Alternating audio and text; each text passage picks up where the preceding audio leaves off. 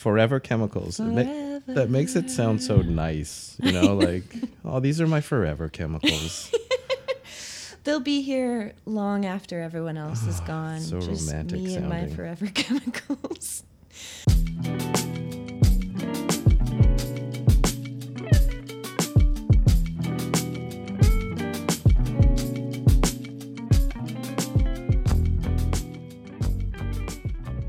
Hey everyone, and welcome to episode 22 of Catch Me Outside. There's a lot to love about backpacking. There are definitely personal benefits, and some people might even argue that there are environmental benefits as people who spend more time in nature become more conscientious. It's a hobby that's safe for the most innocent granola eater out there, right? Maybe not. Today, I'm joined by friend of the pod, Alex Tran, to unpack three not-so-rosy aspects of the outdoor industry.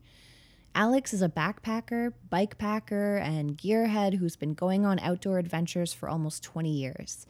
We've had lots of conversations about the ethics of the outdoor gear industry in the months since I started the podcast, and I feel like Alex is a pretty conscientious person, pretty critical thinker. For today's research-heavy episode, Alex and I chat about plastic waste, the use of so-called forever chemicals, and the participation by some gear manufacturers in the military-industrial complex. We both acknowledged before recording that some of the core problems at the base of all of these issues are white supremacy, capitalism, patriarchy, imperialism. And while we do touch on these during the episode, we ultimately decided to keep the scope of the conversation, of this particular conversation, pretty focused. It's not to say that there aren't many conversations to be had about those issues and the way they relate to the outdoor gear industry. You really, like, it's pretty hard to talk about the outdoor industry in North America without talking about imperialism. But we felt like those topics deserve more than to be shoehorned into, like an hour-long conversation about pollution in the military-industrial complex. Don't worry, though, there are plenty of hot takes. A couple preemptive corrections before we begin. At one point, we say DWR means durable water-resistant coating. It's actually durable water repellent. Also, I refer several times to Claris Company, but it's actually Claris Corporation. Anyway, I'm Megan Dallaire. This is Catch Me Outside, and without further delay, let's get to it.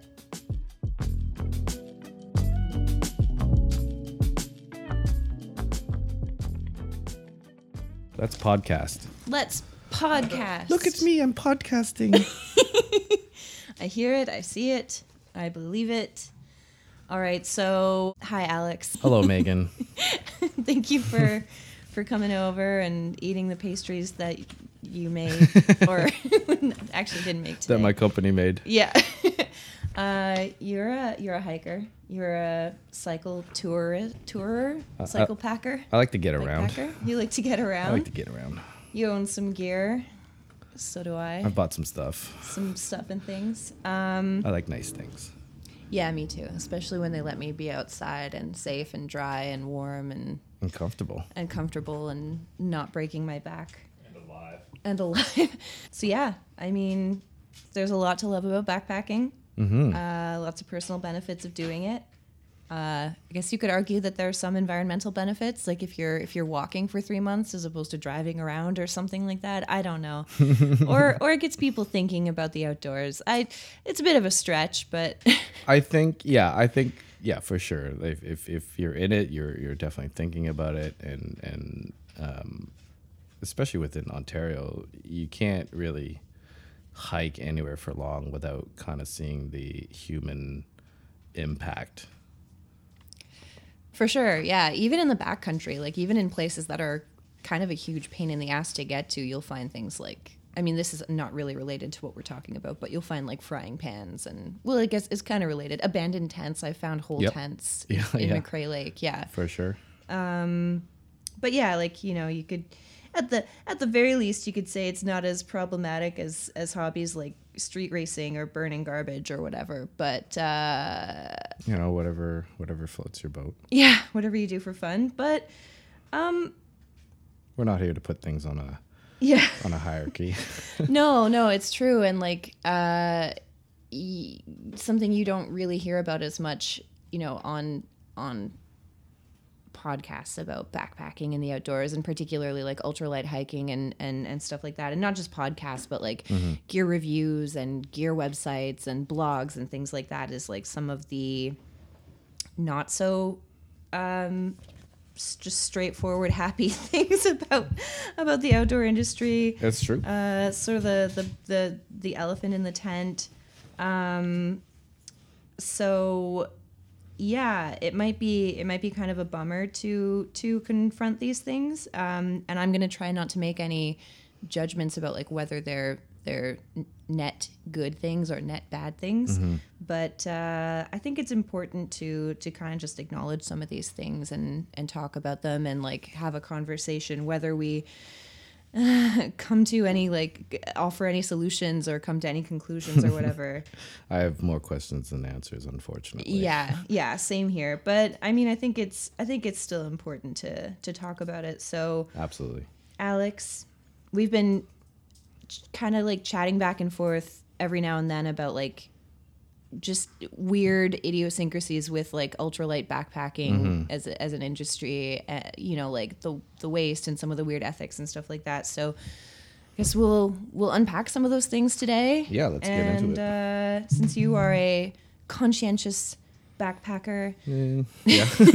I think somewhat, at least like you're a pretty critical thinker. Yeah, I do ask questions. I do wonder about certain things, but yeah, I guess part of the conversation is that like at the end of the day, unfortunately, I do utilize a lot of these problematic pieces of equipment and strategies in order to be more comfortable and to be lighter and go further and all these other things. But the tools in which we are given, created by an industry that unfortunately has a very negative impact on the environment that we're trying to enjoy.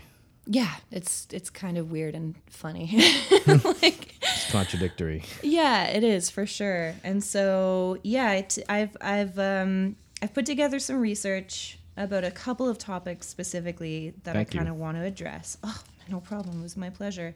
So today we're gonna kind of focus on the issues, I guess, of plastic waste.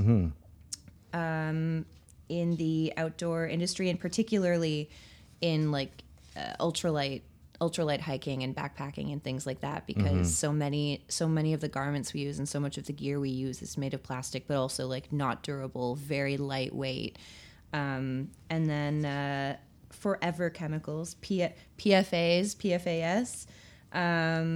We're going to talk about these chemicals that make our favorite gear waterproof and flame resistant and sort of durable. They'll be around for a really long time, even if they're not useful. We're going to talk about that, and then a fun little section on the military-industrial complex. So, yeah, all right. How do you feel about me just like presenting you my plastic waste research now? Sounds good. Yeah? Okay. Yeah, let's do it. Okay, cool. And I'm ready to be bummed out. I mean, yeah, like I say bummed out, and it is troubling, especially given current events, and especially today, we're watching a hurricane unfold, and the correlation between that and how we're impacting the environment is very real. Yeah, absolutely. I know. I'd be interested to know like how the presence of microplastics in like bodies of water might affect like their, I don't know, the temperature or like the thermodynamics or whatever. Yeah. And like, yeah. It might not have a direct, but I mean, it's all bad. Yeah. Like the amount of microplastics might not, directly translate into a warming temperature, or maybe it does, because who's to say? Not me. I don't know. But these things are cumulative, and like plastic doesn't really, it takes a really long time to break down. So if it does at all. Yeah, if it does at all. So So, I mean, I didn't really have to research to be able to say that the outdoor industry has a plastic problem. You know, like often even before you've used a piece of equipment, you're taking it out of the box in like a polyplastic bag or a poly bag. Yeah. And these are like super like widespread in the industry because they protect garments and things when they're going through like distribution from being scratched and ripped and whatever. So it's just like one piece of the plastic waste. A lot of municipalities don't accept poly bags in blue bins. They end up in landfills, and of course, like only 9% of plastic waste in Canada is Wow. recycled. That is Yeah. wow. So a lot of the poly bags, I mean, they just end up in landfills. So an article by an outside article called "By the Numbers: The Outdoor Industry's Plastic Problem" pointed out how Patagonia conducted an experiment in which they ran some garments through their shipping system in Reno without poly bags, and 30% of the garments were damaged beyond sellability. So Interesting. I wonder what is it about the distribution and shipping system that causes like that 30% is a lot. I wonder if it's like, I don't think it's like punctures, because punctures would go through a poly bag, but I wonder if it's just like there's a lot of grease and dust and Yeah. like things just get like stained or something. Like distribution centers are, I feel like they're kind of like messy. Yeah, and I mean, you know, even currently right now, like we're there's a lot of conversations about supply chains and things like that. The actual nuts and bolts and what's involved in shipping and distribution is still kind of largely a mystery. Yeah, like you know, I imagine that these things go into crates, and the crates are being carried by cranes, and so beyond that, like I again, without any actual hard research, like I can't even begin to imagine like what is causing the damage there. Yeah. I don't know. The whole thing is a mystery to me. Like just the process. I'd love to watch. Like I'd love to be able to see or track or follow the progress of something that I buy online as it like makes its way to me or to a store like or whatever. like a helpful like you know, those videos where they break down like what's involved in making a pencil, and it goes How from it's made? yeah, like Yes. from tree to pencil or whatever. Yeah. How it's shipped. How it's shipped. Yeah, I I'd think like- that would be interesting. Yeah. Somebody out there. Somebody. The internet is a bountiful Yeah. wonderland. I mean, I don't think a podcast would be the right medium for this because no one wants to sit and listen to a description of what it looks like in the distribution center. Some might. I don't know. Yeah, maybe There's a maybe niche for everything. yeah, exactly. But yeah, like a nice like visual presentation of how things are distributed. Yeah. Particularly, you know, outdoor equipment, I think would be super good for us. Yeah, that would be very helpful. So yeah, I mean, I guess at the end of the day, the waste or like I guess at the end of the day, using the poly bags is sort of maybe considered by some companies the lesser of two evils if the alternative is like having a bunch of garments wasted. But Of course. also, yeah, what qualifies as wasted, I'm not sure. Like, but there are alternatives. An outdoor like kind of garment company called Outer Known has switched to using these things called Vela bags. Okay. So they're made from paper, but it's really durable. It's biodegradable and recyclable, and yeah, I'm not sure how the paper is made durable, but Okay. I have a comment on that. what's that? So I own a coffee shop, and I have switched over, not recently, but a long time ago, I have switched over from using those biodegradable cups to just the recyclable cups, which are now not recyclable. But the reason for that was that looking in preliminary into the actual manufacturing of these biodegradable plastics, lot of them, the majority of them, at least the company that I was buying them from, and I'm not going to name it here, but because a lot of people in the city use them, I found out that they're being shipped and manufactured in China. So if you factor in the shipping, and all that, and plus on top of that, you're paying almost $20 more per case. Like there's a pretty high percentage more that you're paying for these biodegradable things, and so there's not too much. It's a series of trade-offs. Yeah, you know what I mean. Like so this biodegradable cup or these biodegradable plastics that protect the garments, they won't sit in the compost.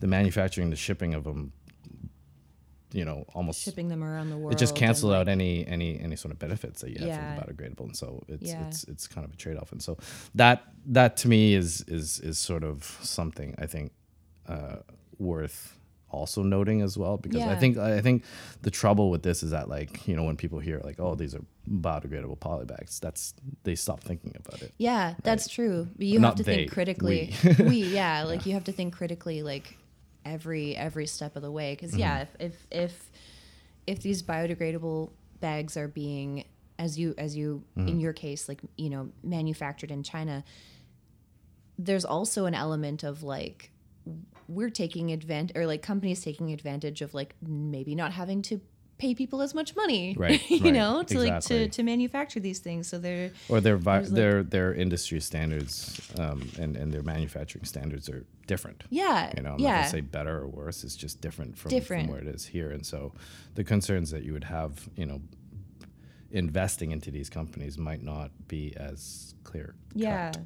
No, so it's always good to to keep asking questions. Yeah, and it's a nice thing to be able to say. And I think we need to kind of be aware of that. Is that, like, you have it's replaced more than 105,000 pounds of plastic poly bags, but the other number I'm wondering about is like how much more emissions or how much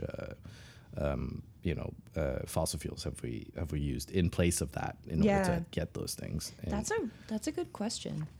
I'd be really curious to know, like where these Vela bags are made, and like what the trade-offs are. Because there's no such thing as a complete solution. No. Any solution you find is going to have its own problems. It's like right. And I don't ask these questions to be like. I mean, part of it is immature tendency to kind of poke holes, but also at the same time, like I think it's a pretty relevant question. No, for sure. Well, you can't just like tout like biodegradable bags as the solution or whatever. It's like it's one thing, and I mean, I do think that like if more like corporations and gear manufacturers are interested in looking for alternative solutions, then the overall effect could be better. But then you have to look at what are the trade-offs. Another company, Grundens, uses biodegradable poly bags made from a derivative of cornstarch. Again, I don't know where these are made or what the process is like, but at least they can be composted and they'll decompose in less than a year. Right. And then and from cornstarch, I'm immediately thinking about monoculture. All those cornfields, right? It's another one of those things where it's a trade-off. Yeah. And unfortunately, we're kind of in the position right now where we can't, rest our laurels on trade-offs at this point. Yeah. Like, we need better solutions. And I just feel like, again, I'm the guy in the corner, like just kind of pointing fingers at everything, but not offering a lot of practical solutions. That's what a conversation is. Like, if conversations were all solutions, then they wouldn't really be conversations. I don't know. It's like, I guess I'm more saying it out loud so somebody else doesn't call me out on it. Oh, thanks. Where are all the answers? Thanks, Mr. Solutions. And then of course, like other plastics. So we've got like all of our garments, all of our synthetic garments, polar fleece, According to an article by CBC, a kilo of polyester fleece released as much as 4.5 million plastic fibers in a single wash. Nylon garments, like, of course, don't shed as much. They're a lot, they're a tighter weave, but they're plastic, right? So, or they're nylon, so they don't break down like, wool or cotton. But then they don't perform the same way in the backcountry. Like, No. woo, garbage truck. Yeah, and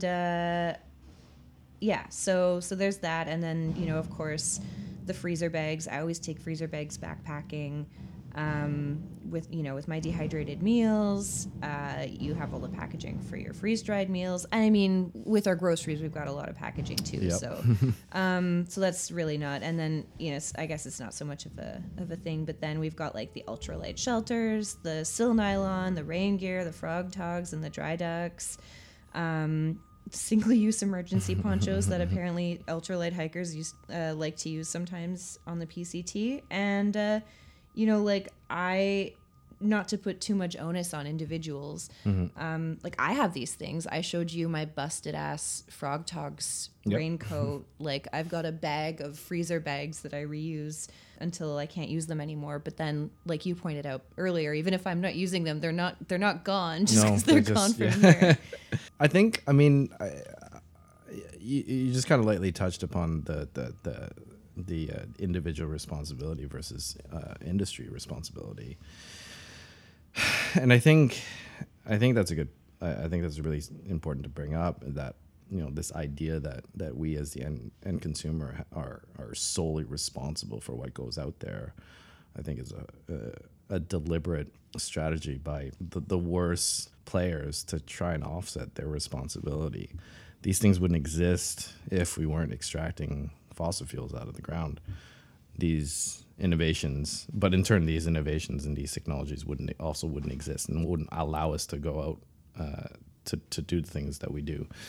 Yeah, but it's true. Again, the individual responsibility shouldn't be solely on us. And like, even if we all as individuals collectively stopped using X straws, for example, like that doesn't change anything. No, it wouldn't make a dent at all. No.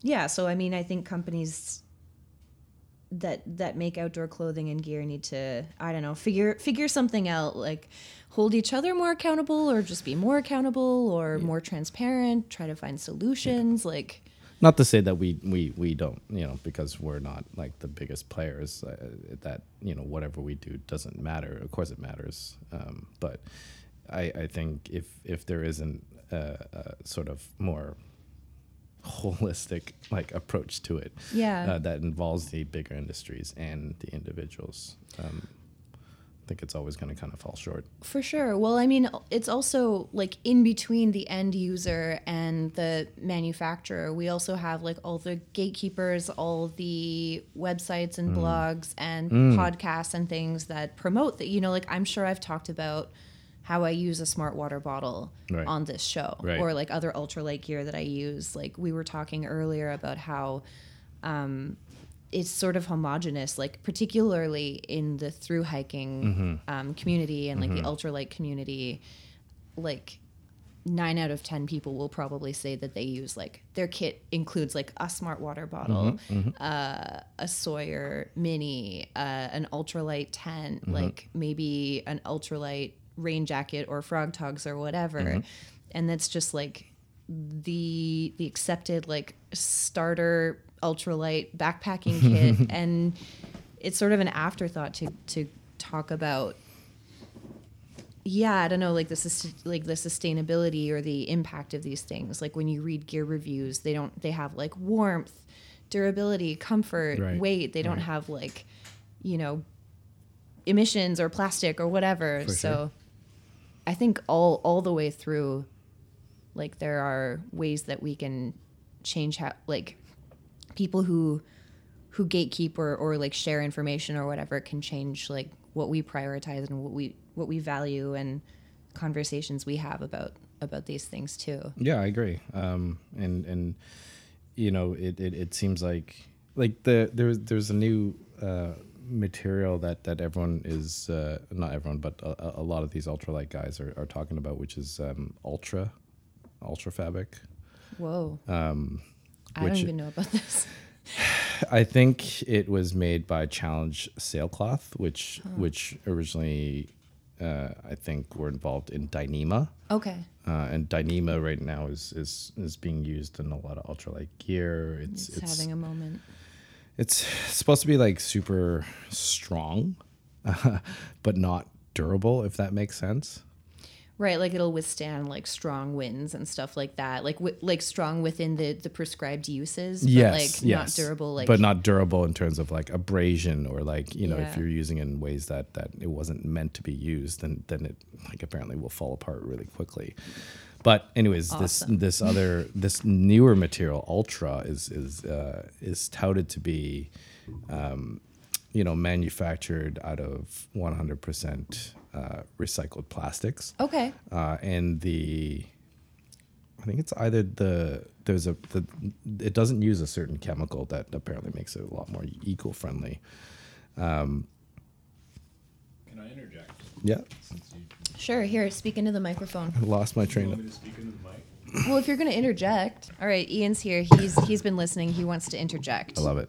All right. So, my people historically are the Mennonites, and they are a semi-autonomous people who isolate themselves from society. And like when they started up, they were pretty radical, but because they're somewhat isolated from society, they don't deal with like hard currency very much. They don't consume products like regular folks do. They have to make do with what they have. So they have a saying that goes, use it up, wear it out, make it do, or do without.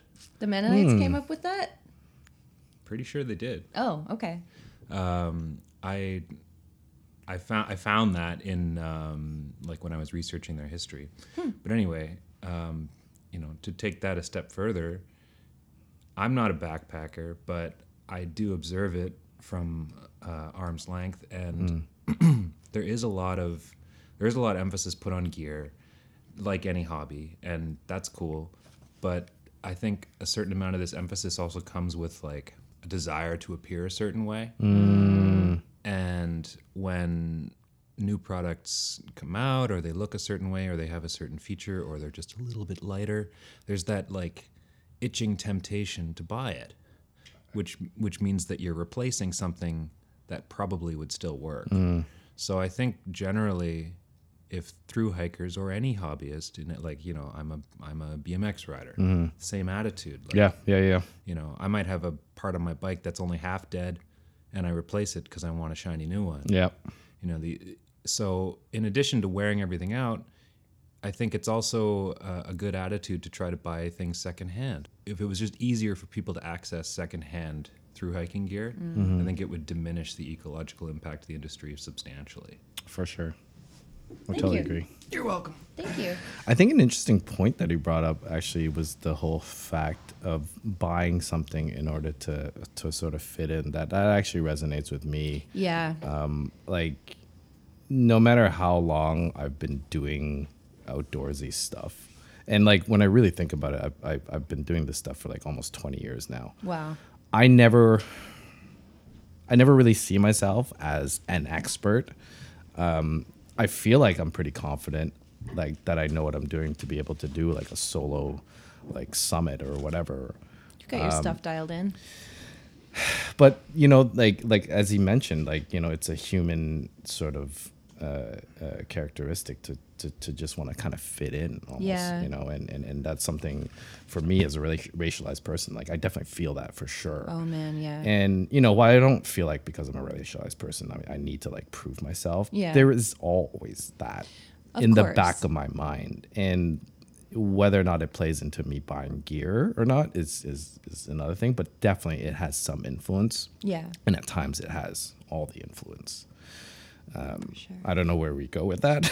Well, I think that, okay, so clearly there's like a little bit of a personal, like an individual responsibility there to like think about what's motivating you to shop for things and to buy things.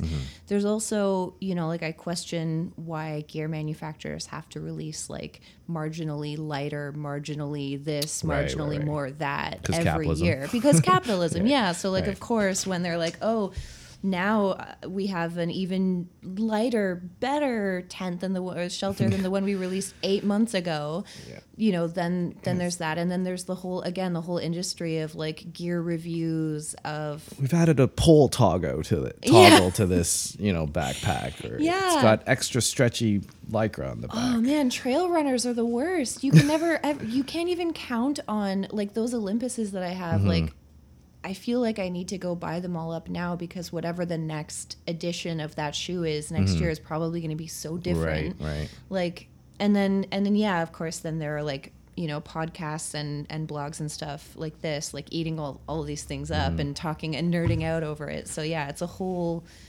obsolescence thing. And then like, yeah, never mind, you know, when you get into like the whole planned obsolescence of technologies and like I know ultra shoes, like the trail runner shoes, ever since I found out about them, everyone that uses them always talks about how they don't really last that long. Yeah. But they're still, you know what I mean? This has been years and they're still using them. And like the new Olympuses, I just recently watched a video by Chase Mountains. Okay. He's a ultralight backpacker, and he's got a pretty good following. But he even tested out a pair of the exact shoes that you have, and I think it was like a 50-kilometer hike, and already on the side, like his shoes started to wear out and have a hole.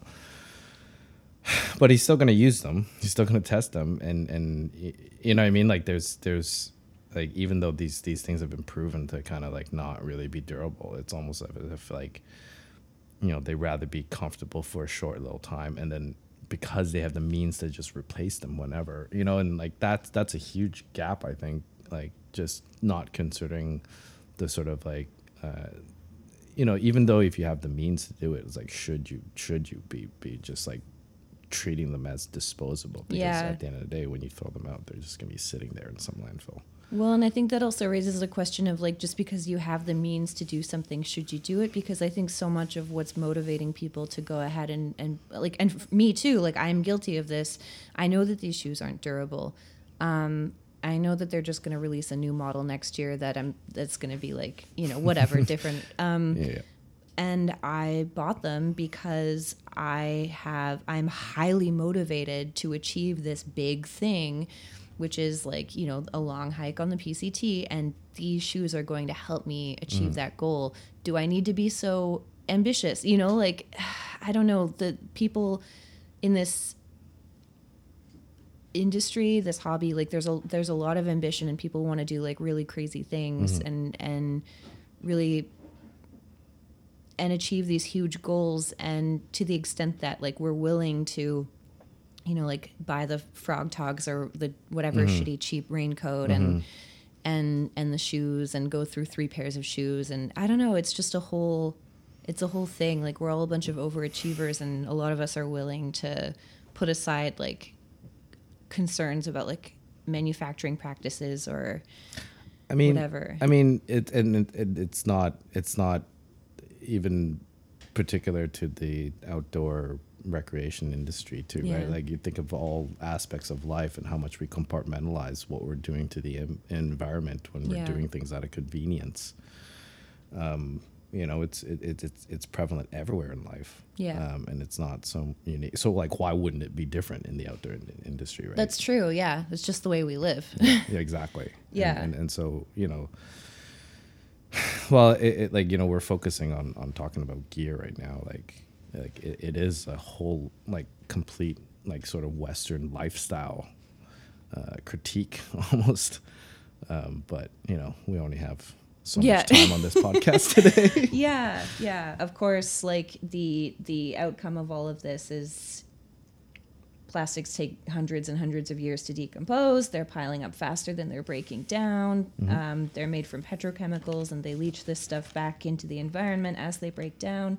The petrochemicals and like other binding chemicals, they pollute everything they come into contact with. Microplastics have been found, of course, like in our lakes, rivers, oceans, wildlife, our food, our bodies, like pretty much everywhere on the planet, on top of mountains and like in Arctic ice and stuff like that. So whatever the solutions are, I don't have them, and I won't pretend to know what they are. Like that is something that's at stake, and it's more than just in the outdoor industry, but it's a reality. Like a lot of us, myself included, prioritize lightweight and affordable over like a little more environmentally responsible. There's like a triangle with like you can have two out of three things on the triangle, but never the third. Right. Yeah. It's everybody wants things cheap, fast, and good. Yeah. And you pick two and run with it. Exactly. You're never gonna get all three. Yeah. So I wonder. Okay, so we talked about like the smart water bottle thing, and it makes sense to us. Yeah. That we like it's something that through researching like how people their gear setups like for doing like ultralight hiking, maybe we can explain to listeners like what is it about the smart water bottle, because they might not be familiar with that whole thing. Yeah, good point. And so as far as I'm concerned, like the whole smart water bottle thing came from the priority first is like being light. Like once these bottles are empty, they weigh next to nothing. Yeah. Second of all, they're very easy to get when you're doing resupplies, or if you happen to be in a small town or whatever. These things are easy to get. And it's maybe like we call out smart water bottle as the brand, but it's any plastic bottle Yeah. that people use. And I think the traditional practice, the regular practice right now is to use it in conjunction with a Sawyer squeeze. Yeah, what's the type of like what do they call it? Something filter. Inline filter? Capsule filter. Oh. Or hollow fiber. Yeah, hollow fiber. Yeah. There's a name for it, like it's because it's self-contained and Oh. it doesn't require like a gravity system, I Right. guess.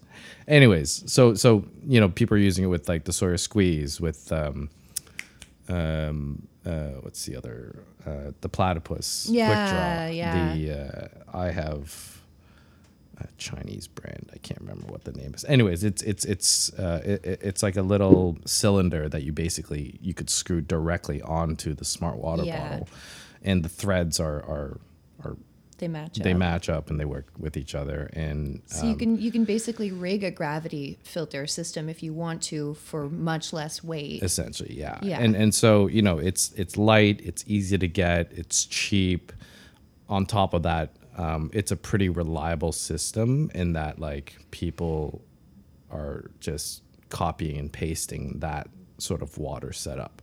Right. It's tried and tested and Yeah, true. and it's almost standard practice now when you go into the outdoor world. There are absolutely a plethora of other options, but nobody uses it. I can't think of any. No, well, I can. But now they're coming up with Nalgene's that you can use much like a hydration pack. Oh, so okay. it's like a screw. Soft body? Well, no. The Nalgene's the Nalgene. Okay.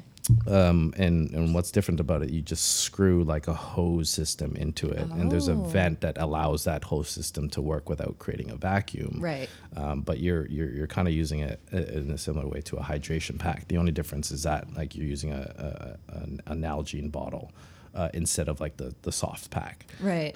And because you have a Nalgene bottle, you now can use it as something to keep you warm at night. Mm-hmm. Excuse me. something to keep you warm at night. The Nalgene is going to last you obviously longer than Yeah. the Smart Water bottle.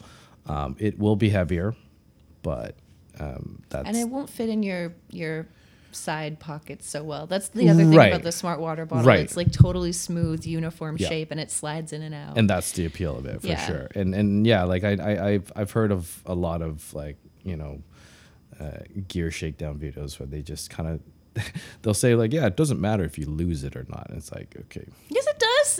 like, and I mean, like for all intents, like for the practical reason that they're using it, it's like, yeah, you're right. Like it is a very cheap piece of thing. And if you don't consider, you know, the fact that this bottle, if you do lose it, and when this is going to sit there, you're right. It's not a problem if you don't Yeah. care about that kind of stuff. Yeah.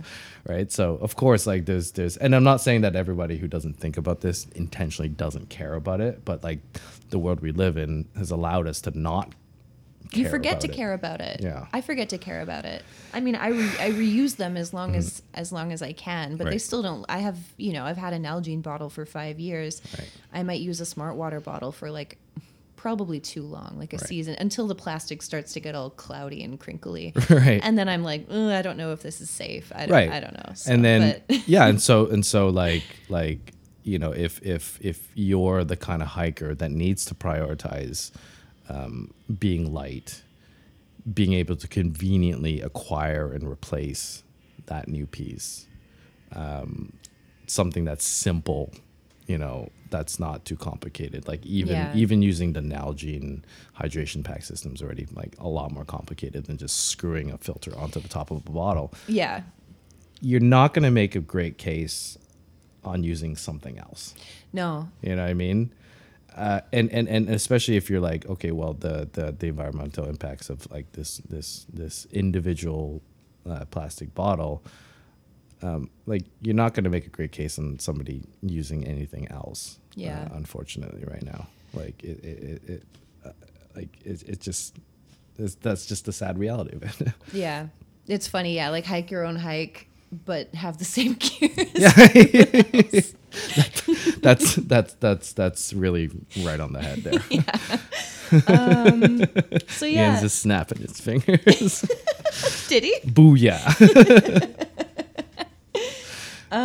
So yeah, that's I mean, I don't know if there's any way to resolve that conversation or wrap it up at this point. We're just kind of discussing, Yeah. presenting things that we know.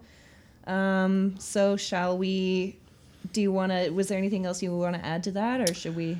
No, I don't think. All right.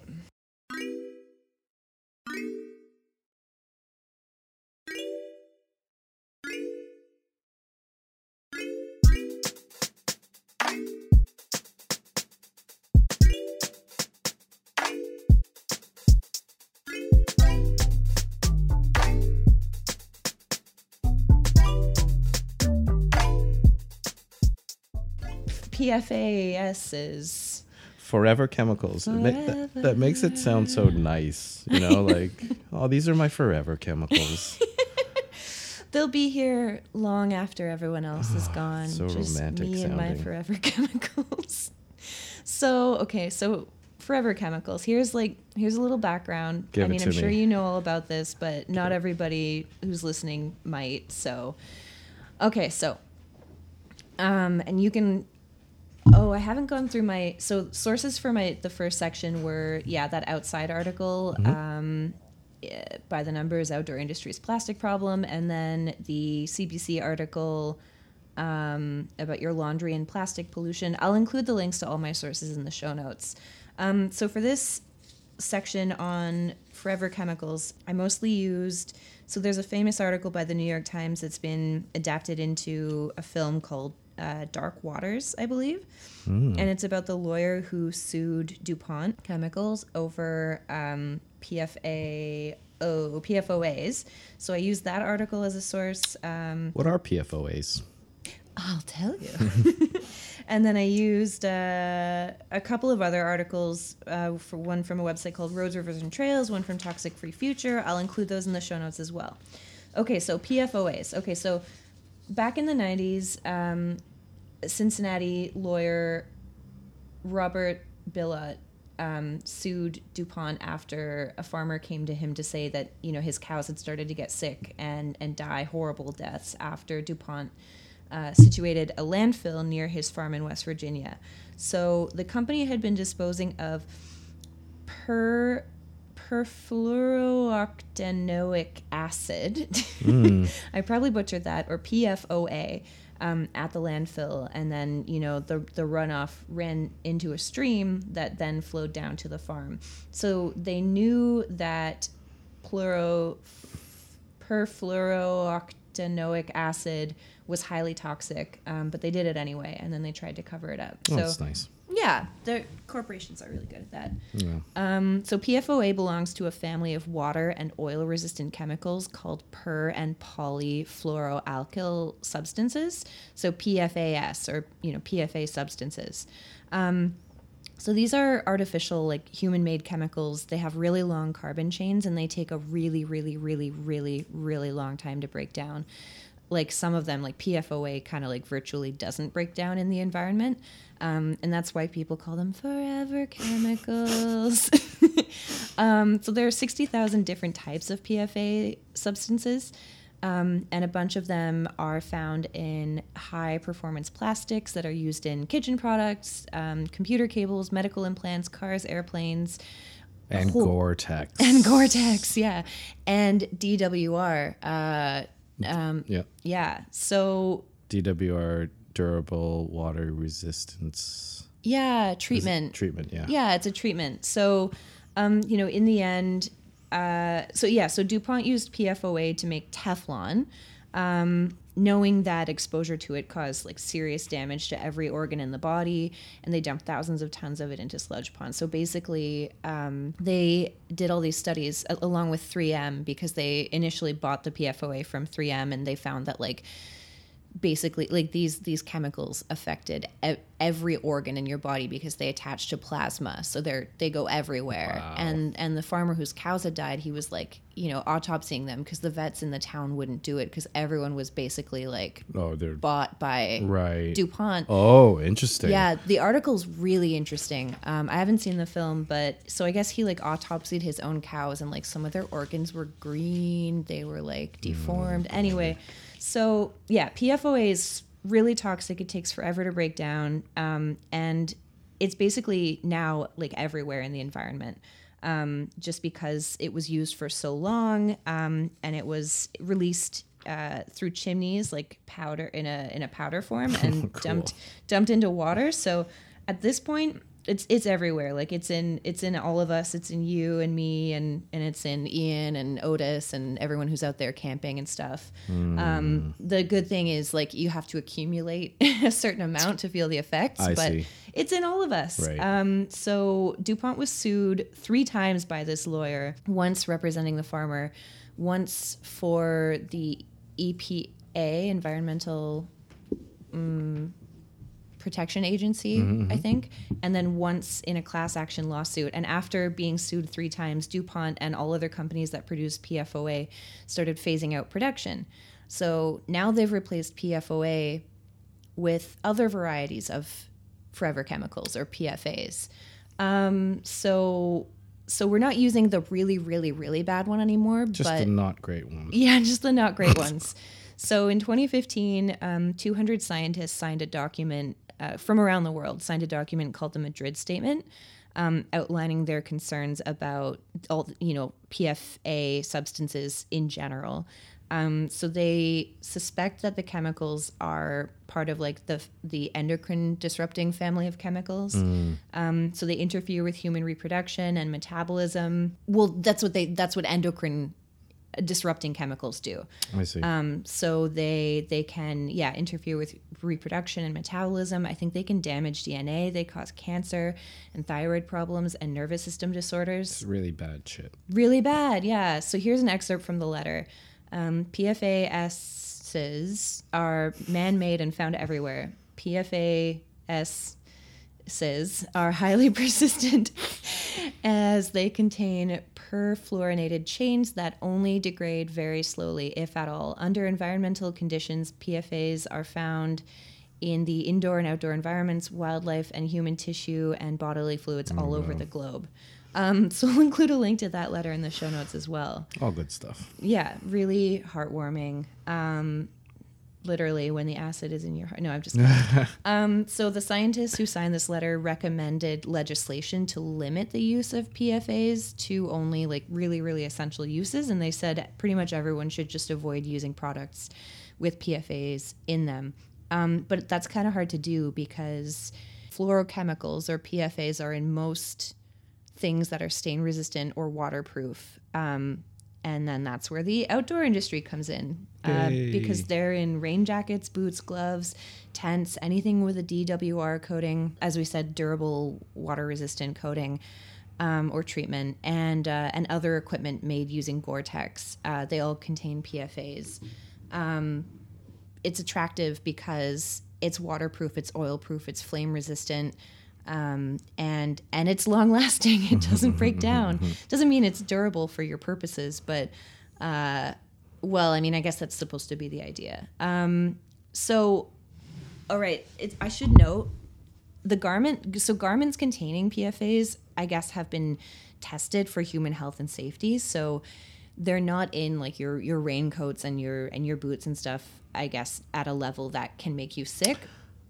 I think, I did read something about that, in that like the PFAs that are in Gore-Tex jackets, they've been stabilized by another chemical that's also really, really bad. Awesome. But what that also does, it makes the material just basically last forever. It does not break down. And all those images and reports of, Mount Everest being completely covered in like human bodies and all this like tents and Gore-Tex jackets, they're never going to break down. No. Even if they were brought down to a place where it's like it's not completely frozen, like they're just never going to break down because of the chemical we added in order for those PFAs to not enter into our bodies. Yeah.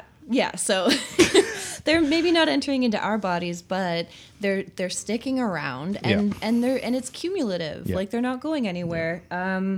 And maybe they're not entering our bodies from those garments, but like once these like chemicals, as they leach into the environment, we don't really know what the effects will be downstream of these things. Just like and if we're going by the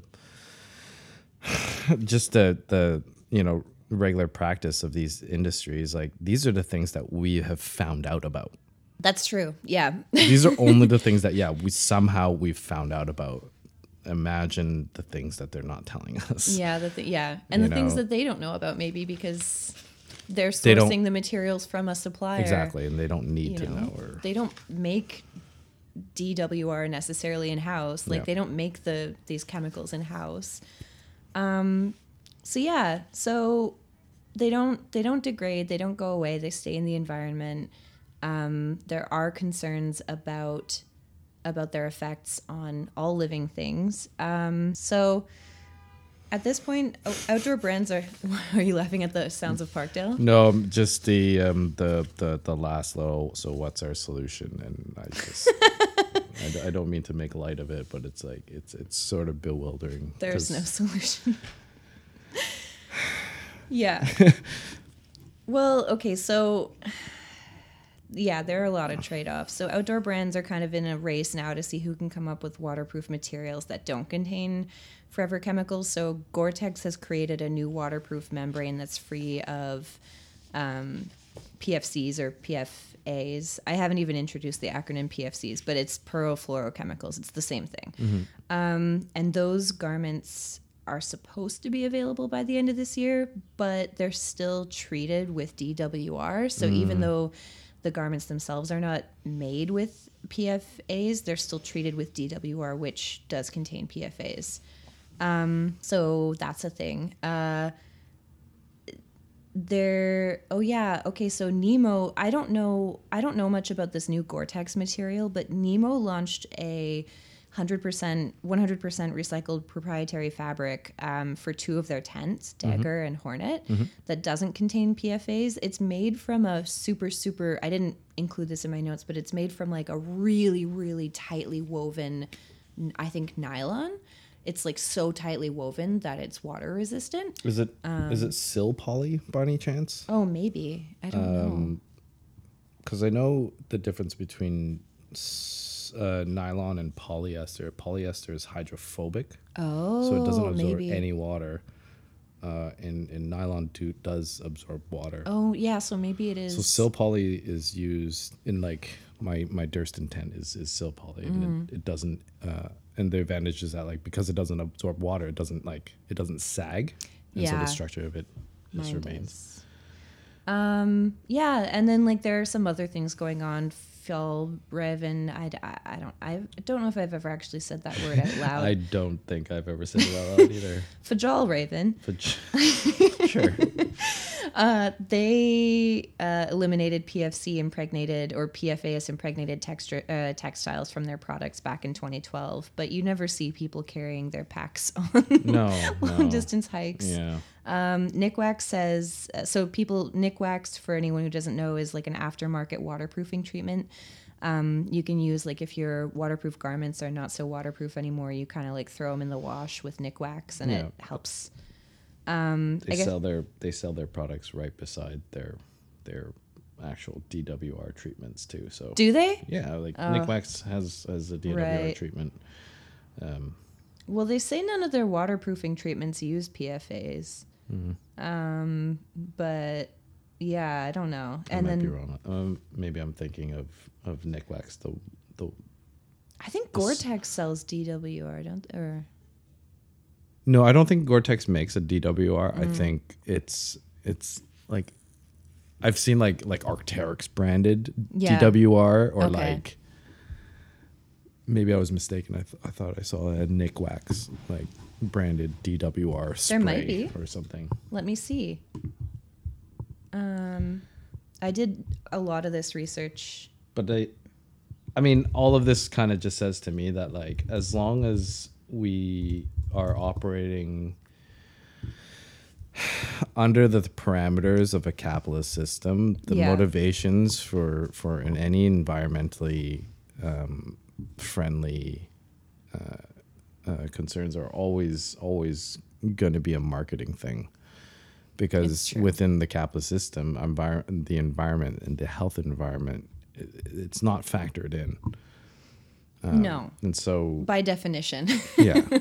So you know, these are all nice and things, but like because of what we talked about with the trade-offs, they're not using these particular chemicals, and these particular chemicals are, let's not get it wrong, like the main motivation for not using these is because they're harmful to us, the humans wearing them. And like the environmental impacts are again secondary to that. It's like, first of all, we don't want our customers to be using the customers who pay money to us to use them to die. If it happens to leach into the environment, those long-term effects won't affect their return immediately. And so there's never going to be any true motivation to actually find a more holistic solution. No matter what any one company says about saving the world or whatever. So in order to fix the gear industry, we just basically have to move away from capitalism. Yay! Easy. Well, it's so funny. Like, I don't know. Yeah. The thru hiking community is really funny because, and I feel this too, like people talk a lot about, like, you know, I want to get away from society. I need a break from connect with society. nature. Yeah, I want to recharge. Connect with nature. Go inward and, like, you know, not be bombarded with ads and materialism and that stuff like that. in itself is a very self-centered sort of like practice, right? Like it is important for sure. It is. And well, it's beneficial. Yeah. But let's not.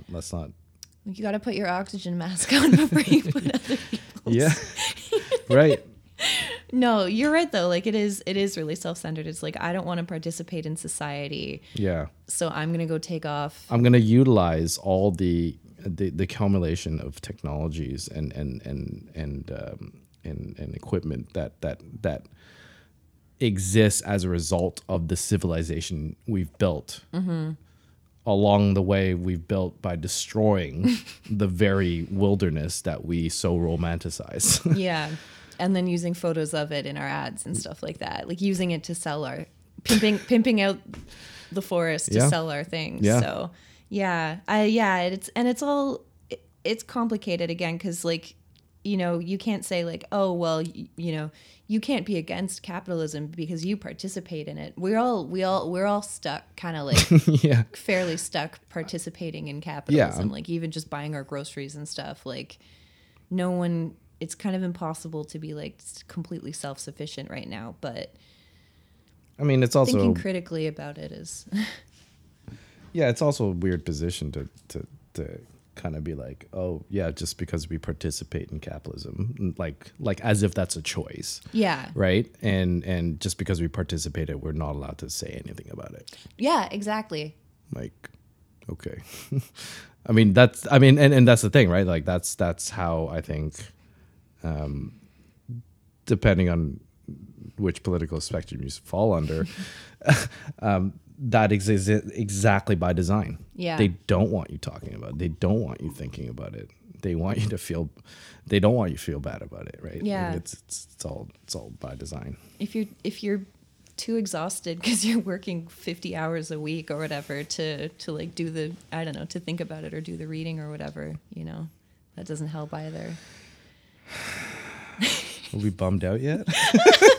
All right, so yeah, that's pretty much all I have for notes on PFAs. That's kind of the state of things as far as I know right now. Is that like, like some brands are moving away from them, but like you said, like we don't know what else is going on. Like that's just one PFASs are just like one component of all of the like synthetic chemicals and things that. So yeah, Lots of acronyms there. yeah, LOL. A lot of abbreviations. Yeah. So yeah, that's what I have for that. If we're good on just leaving that where it is, leaving people with those happy we're not, thoughts. but Yeah. we don't really have much to add in terms of answers there. But No. All right. So the final fun topic, and I think this one is well, they're all pretty contentious because again, like with the plastics and stuff, you don't want to put too much of the onus on people, individuals, especially because like some of those things are more affordable than the, you know, like the cheaper, lighter, whatever, are more affordable than the more expensive things. Just like, you know, like it's the same, argument with Walmart and yeah. any. Yeah.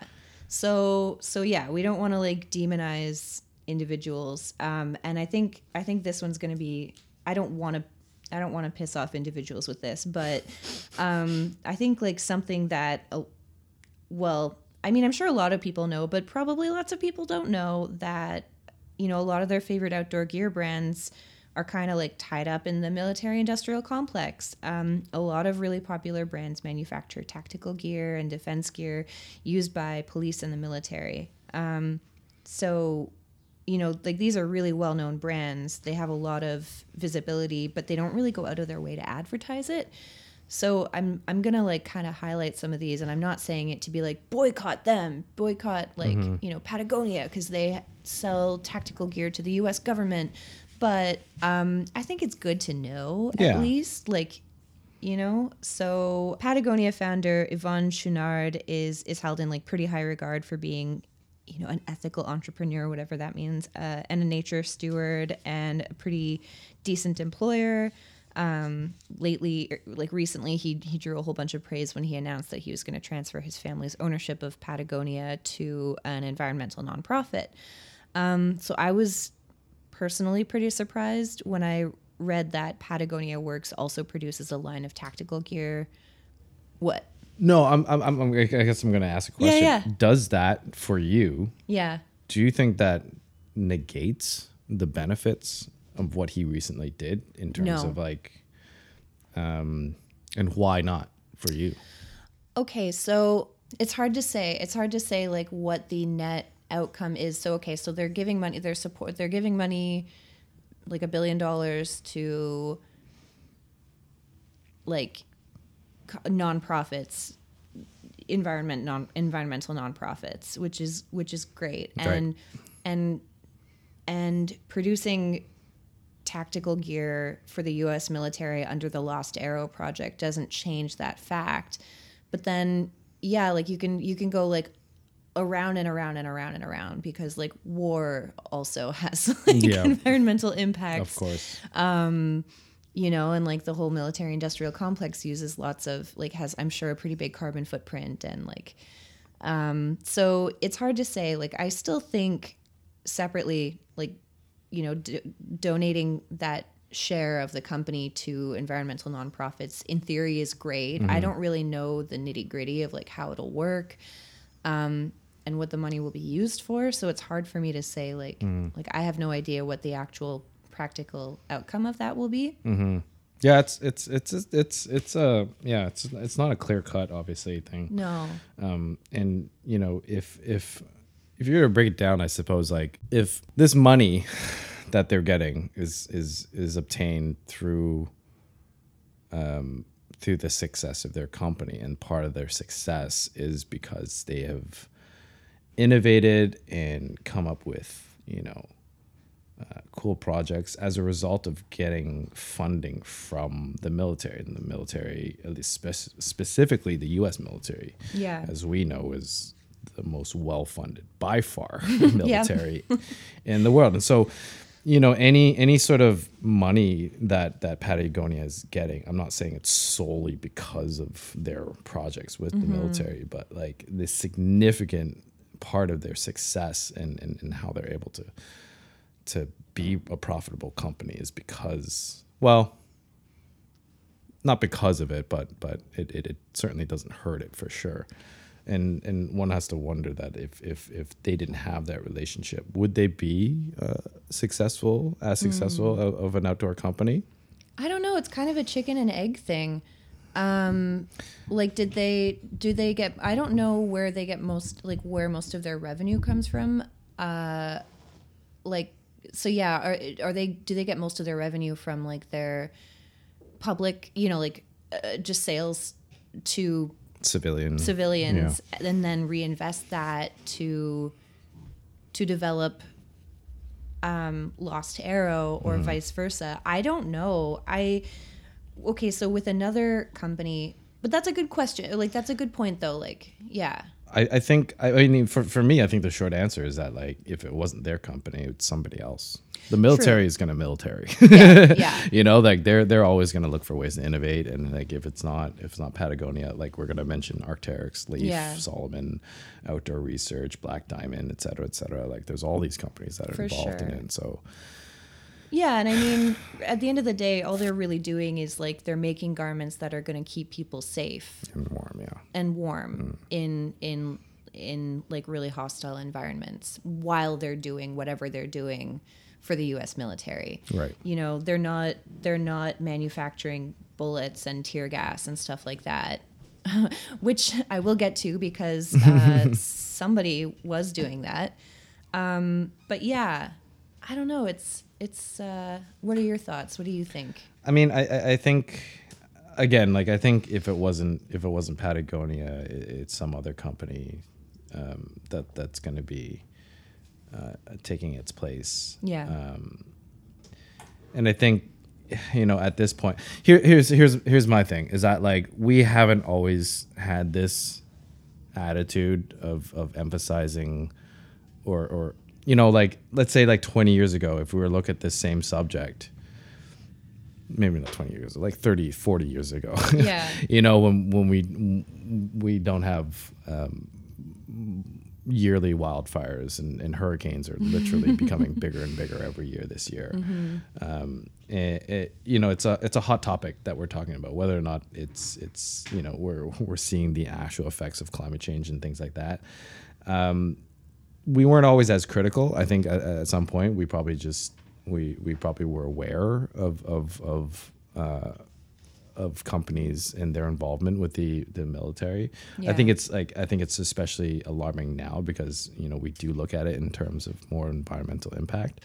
But I don't think it's fair to sort of apply that like, oh, they should have been thinking about this 20 years ago when they were first involved in it. Like they you know, companies will get involved for a multitude of reasons with the military, and it's not just like, you know, for funding. You know, there's all sorts of different reasons that we can't speak to. So I think, I don't know, for me, I think like now moving forward, this is their decision to transfer his family ownership.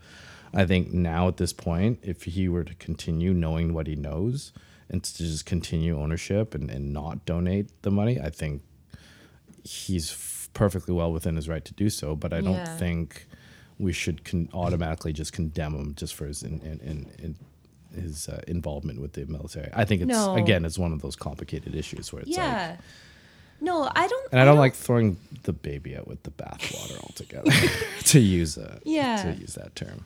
No, and I agree with you. And like, I don't want to condemn Arc'teryx. Patagonia, or even like Arc'teryx for Arc'teryx Leaf, or you know, Outdoor Research also makes tactical gear. They make gloves and hats and stuff like that. But I do think people should know, because there are people who are like ideologically opposed to. For sure. There are pacifists. There are people who wouldn't want to support something like this, or like, you know, worry about their money being reinvested into it. Like whether, like I own things by these companies. I just bought a hoodie by Outdoor Research. Like I have Black Diamond trekking poles. You know, I'm not saying like everyone needs to go and boycott them and that we need to condemn, although Black Diamond's kind of a clusterfuck. But I do think like people should know, you know, because some people, I think it would matter to some people. For sure. And I think it would be, I think it's important to also note that, that Patagonia has gone to efforts to keep this under wraps. As far as I'm concerned, I think like there hasn't been any deliberate marketing, whereas Arc'teryx, they created the branding of Leaf in order to market that to, and even Leaf, like, you know, like to the average consumer who has heard of Arc'teryx might not have necessarily heard of Leaf, and that's deliberate. There's a reason for that.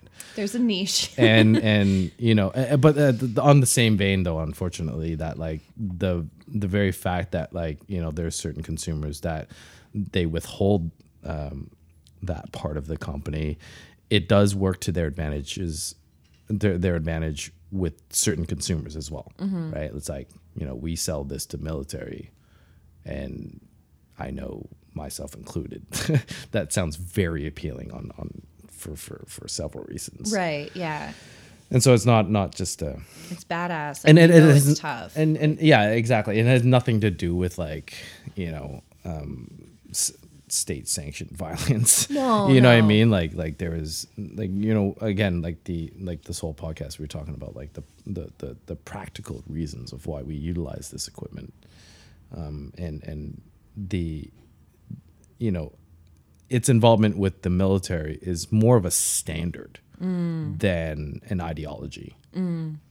Right, and you mean like just like a standard business practice, like standards in terms of like with gear and right. and how you're using it in the environment, as we're saying that like it's supposed to keep us warm, dry, right. safe, and then comfortable.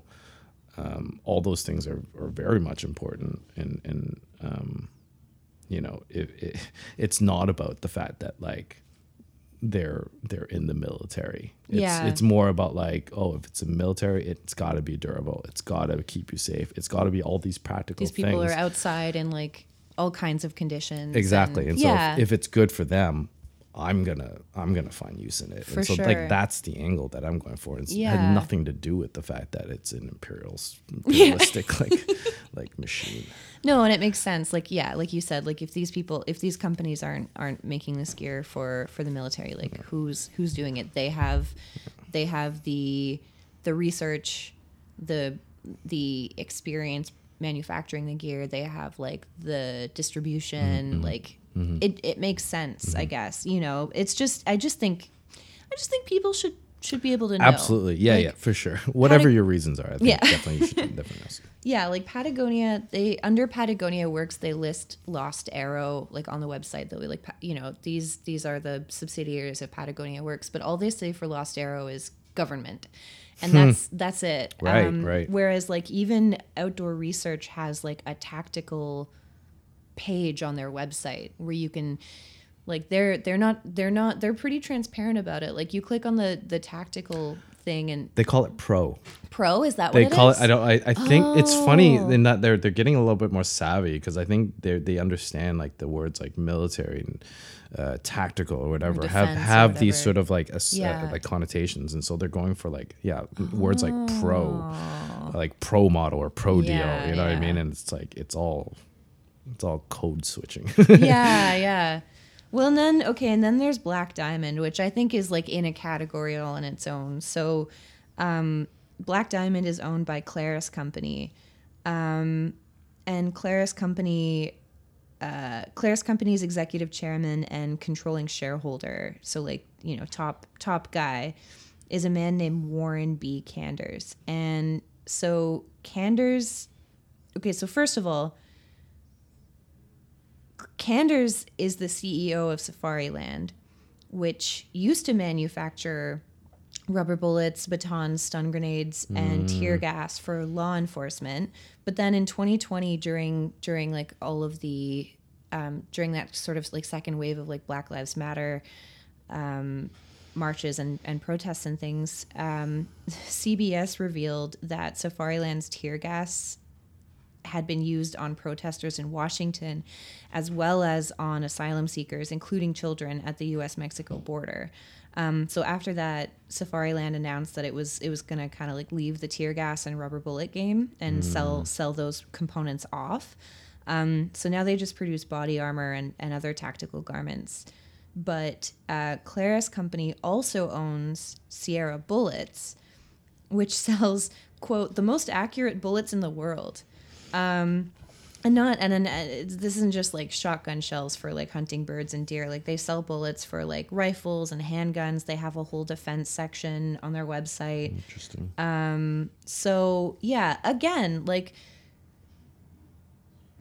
bullets, it's not necessarily a bad thing. Like there are lots of people have a gun license and like, you know, shoot guns for sport. Yep. People hunt. Like I don't see anything wrong with. Like, I don't have a problem with hunting. I don't have, but I don't know. It's just like, it's kind of hard to reconcile. And I realize the hypocrisy of this when I own a pair of Black Diamond trekking poles. But like, yeah, it's kind of tough to reconcile, like knowing that like they also sell tear gas and rubber bullets to cops that are used on like migrant children and Black Lives Matter protesters. Right. I mean, they don't do that anymore, but... Right, and one has to wonder, like, they stop manufacturing because they're responding to the backlash, or if somehow, and we'll never know about this, in that, like, maybe the manufacturing of the rubber bullets wasn't profitable, and that's simply the only reason why. Yeah, and it happened to just work with their PR. Right. You know what I mean? Like... They can be like, we listened, we learned. Yeah, we decided it's not profitable for us anymore to do this. Bullshit that they feed us. Yeah. Yeah. And it's like at the end of the day, it's just like, yeah, it just wasn't profitable because of supply chain issues in 2020. Yeah. Like, yeah, good point. you know, good point. Yeah. Who knows? Well, yeah, because I read, and I don't have numbers for this, but I did read when I was doing research last night that like Claris Company, most of its revenue comes from Black Diamond, not from Sierra Bullets. So I mean, but you know, the suspicion of whether or not this is actually true or not, but the suspicion is there because, again, like what we were saying before, we are operating under the rules of capitalism, and nowhere in those rules do we consider like the social health of a population, or like the environmental health. No. only it's whether it makes people money or not. Yeah, well, the population needs to be healthy enough to work and to buy things, Yeah. work and consume. Yes, That's it. yes. So Yes. and like, you know, to dream a little, because when you dream and you're aspirational, then you can go buy things that help you achieve your dreams. Yeah. So.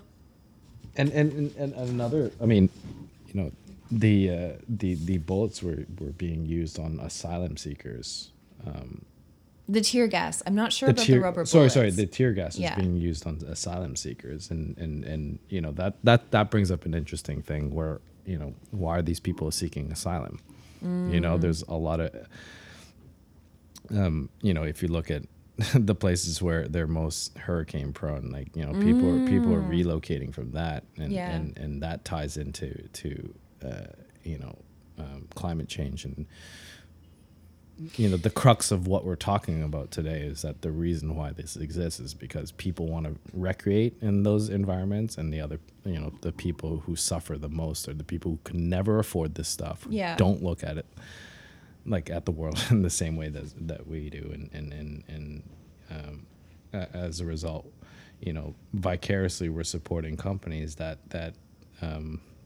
impose violence on them. Yeah. It's really kind of a crazy circle of like the global south pays for all of the environmental degradation that like Western countries are causing. Yeah, we're playing, everyone else is suffering And then, as a result of it. Yeah. And then trying to migrate, you know, like trying to like come up here where things are a little bit better, I guess, in a ways. A lot. Well, yeah, like, you know, we're just trying to get away from like where they're not safe to a place where they think that they'll be safe. At the U.S.-Mexico border, where all these thru hikers are starting their hikes every spring with all their Black Diamond and Patagonia and outdoor research and stuff, and then meanwhile the asylum seekers are getting tear gassed at the border. It's just like, yeah, we start to see how everything just like is interplayed and interconnected, and I did kind of start off talking in this conversation with you today, sort of just thinking that, like, you know, we might be able to get through a conversation sort of focusing on certain areas and not convoluting it with, you know, bigger subjects like geopolitical issues. And right. But again, it's see how intertwined it is, and it's like impossible to. Yeah. And I hope, you know, in the future we could focus more on those things and not have it as an afterthought, and not try to, like, at least with my personal growth, like, constantly trying to like compartmentalize things and, like, you know, like, oh yeah, I want to buy this, but it's not from a great company, but oh, I need this, I want this, I think I need this to fit in, I think I need this to survive, like, like to get to a place where, you know, we do have better solutions for things. But yeah, it's tough. And again, like, I just want to emphasize, like, this is not about condemning people who have like Arc'teryx leaf stuff or it's first world problems. Yeah. It's just like, I just think it's interesting to talk about these things, even if, of course, it's always great to be like solution oriented, but just because you don't have solutions doesn't mean that, like, you can't talk about it. You know, just because you participate in capitalism doesn't mean you can't criticize it. All of that. So, and some of the biggest innovations have kind of come out through the military. You know, think of all the advancements that we've had as a result of you know, World War II, and all, I mean, I don't know why I chose that one, but I feel like that one was a little more easy to justify than some of the recent wars. Yeah, for sure. Oh, I mean, yeah. I mean, even then, like now that we've had so much time to deconstruct and analyze everything, it's like it was clear cut on the one hand, but there's also just a lot of new information that again convolutes everything. Yeah. But I guess what I'm saying is, you know, the innovations of technology, if you were just sort of, again, focus on that itself, like there's been a lot of benefits that you know, like the internet exists because of the military, GPS, like how it's now affordable and like very commonplace. All right. Well, that's all my research. That's pretty much everything I have to say. That's it's very well done. Well, thank you. I learned a lot today, actually. Really? Yeah. Oh wow. Well, thank you for taking this on with me, because it's not a really easy conversation to have, because again, like you said, there's no solutions, and you don't want to like make people feel alienated or whatever for Of course, yeah. You're welcome, and thank Yeah. you for inviting me. I was definitely very nervous about talking in front of a podcast. Especially where there's a place where my voice is being recorded, and but I definitely learned a lot, and it's definitely gotten me thinking a lot of things. And I know For sure. once my partner hears this, she's gonna have a lot to say. Well, neither of us ever said that we're not guilty of these things. No. Like, we're just as much a part of the problem as anybody else. No, she's Like, she's just I have to say that she's incredibly intelligent and very she's a big motivation of why I'm on this podcast is because of some of the things that she's pushed back on me in the past, and maybe at the time I didn't appreciate it as much, but I think that's important. shout out to Alex's girlfriend, partner, Steph Hamilton. Steph. Shout out Steph Hamilton. Thank you for your influence. Okay. Now, just as a matter of Logistics. No, as a matter of procedure, I have to ask you a few more last questions. Oh, cool. Yeah. All right. Pizza toppings, meat or veggies? Meat. McDonald's or Wendy's? McDonald's. Coke or Pepsi? Coke. Fruits or veggies? Fruits. Scrambled eggs or sunny side up? Sunny side up. Nintendo or Sony? Oh. At this point, Sony. Yeah? Yeah, at this point, Sony. Yeah. Okay. Okay. Reading or I writing? hate these one answer because like I always have a lot to say about, you know what I mean? Like I do have an answer, but like it requires a little bit of context and explanation.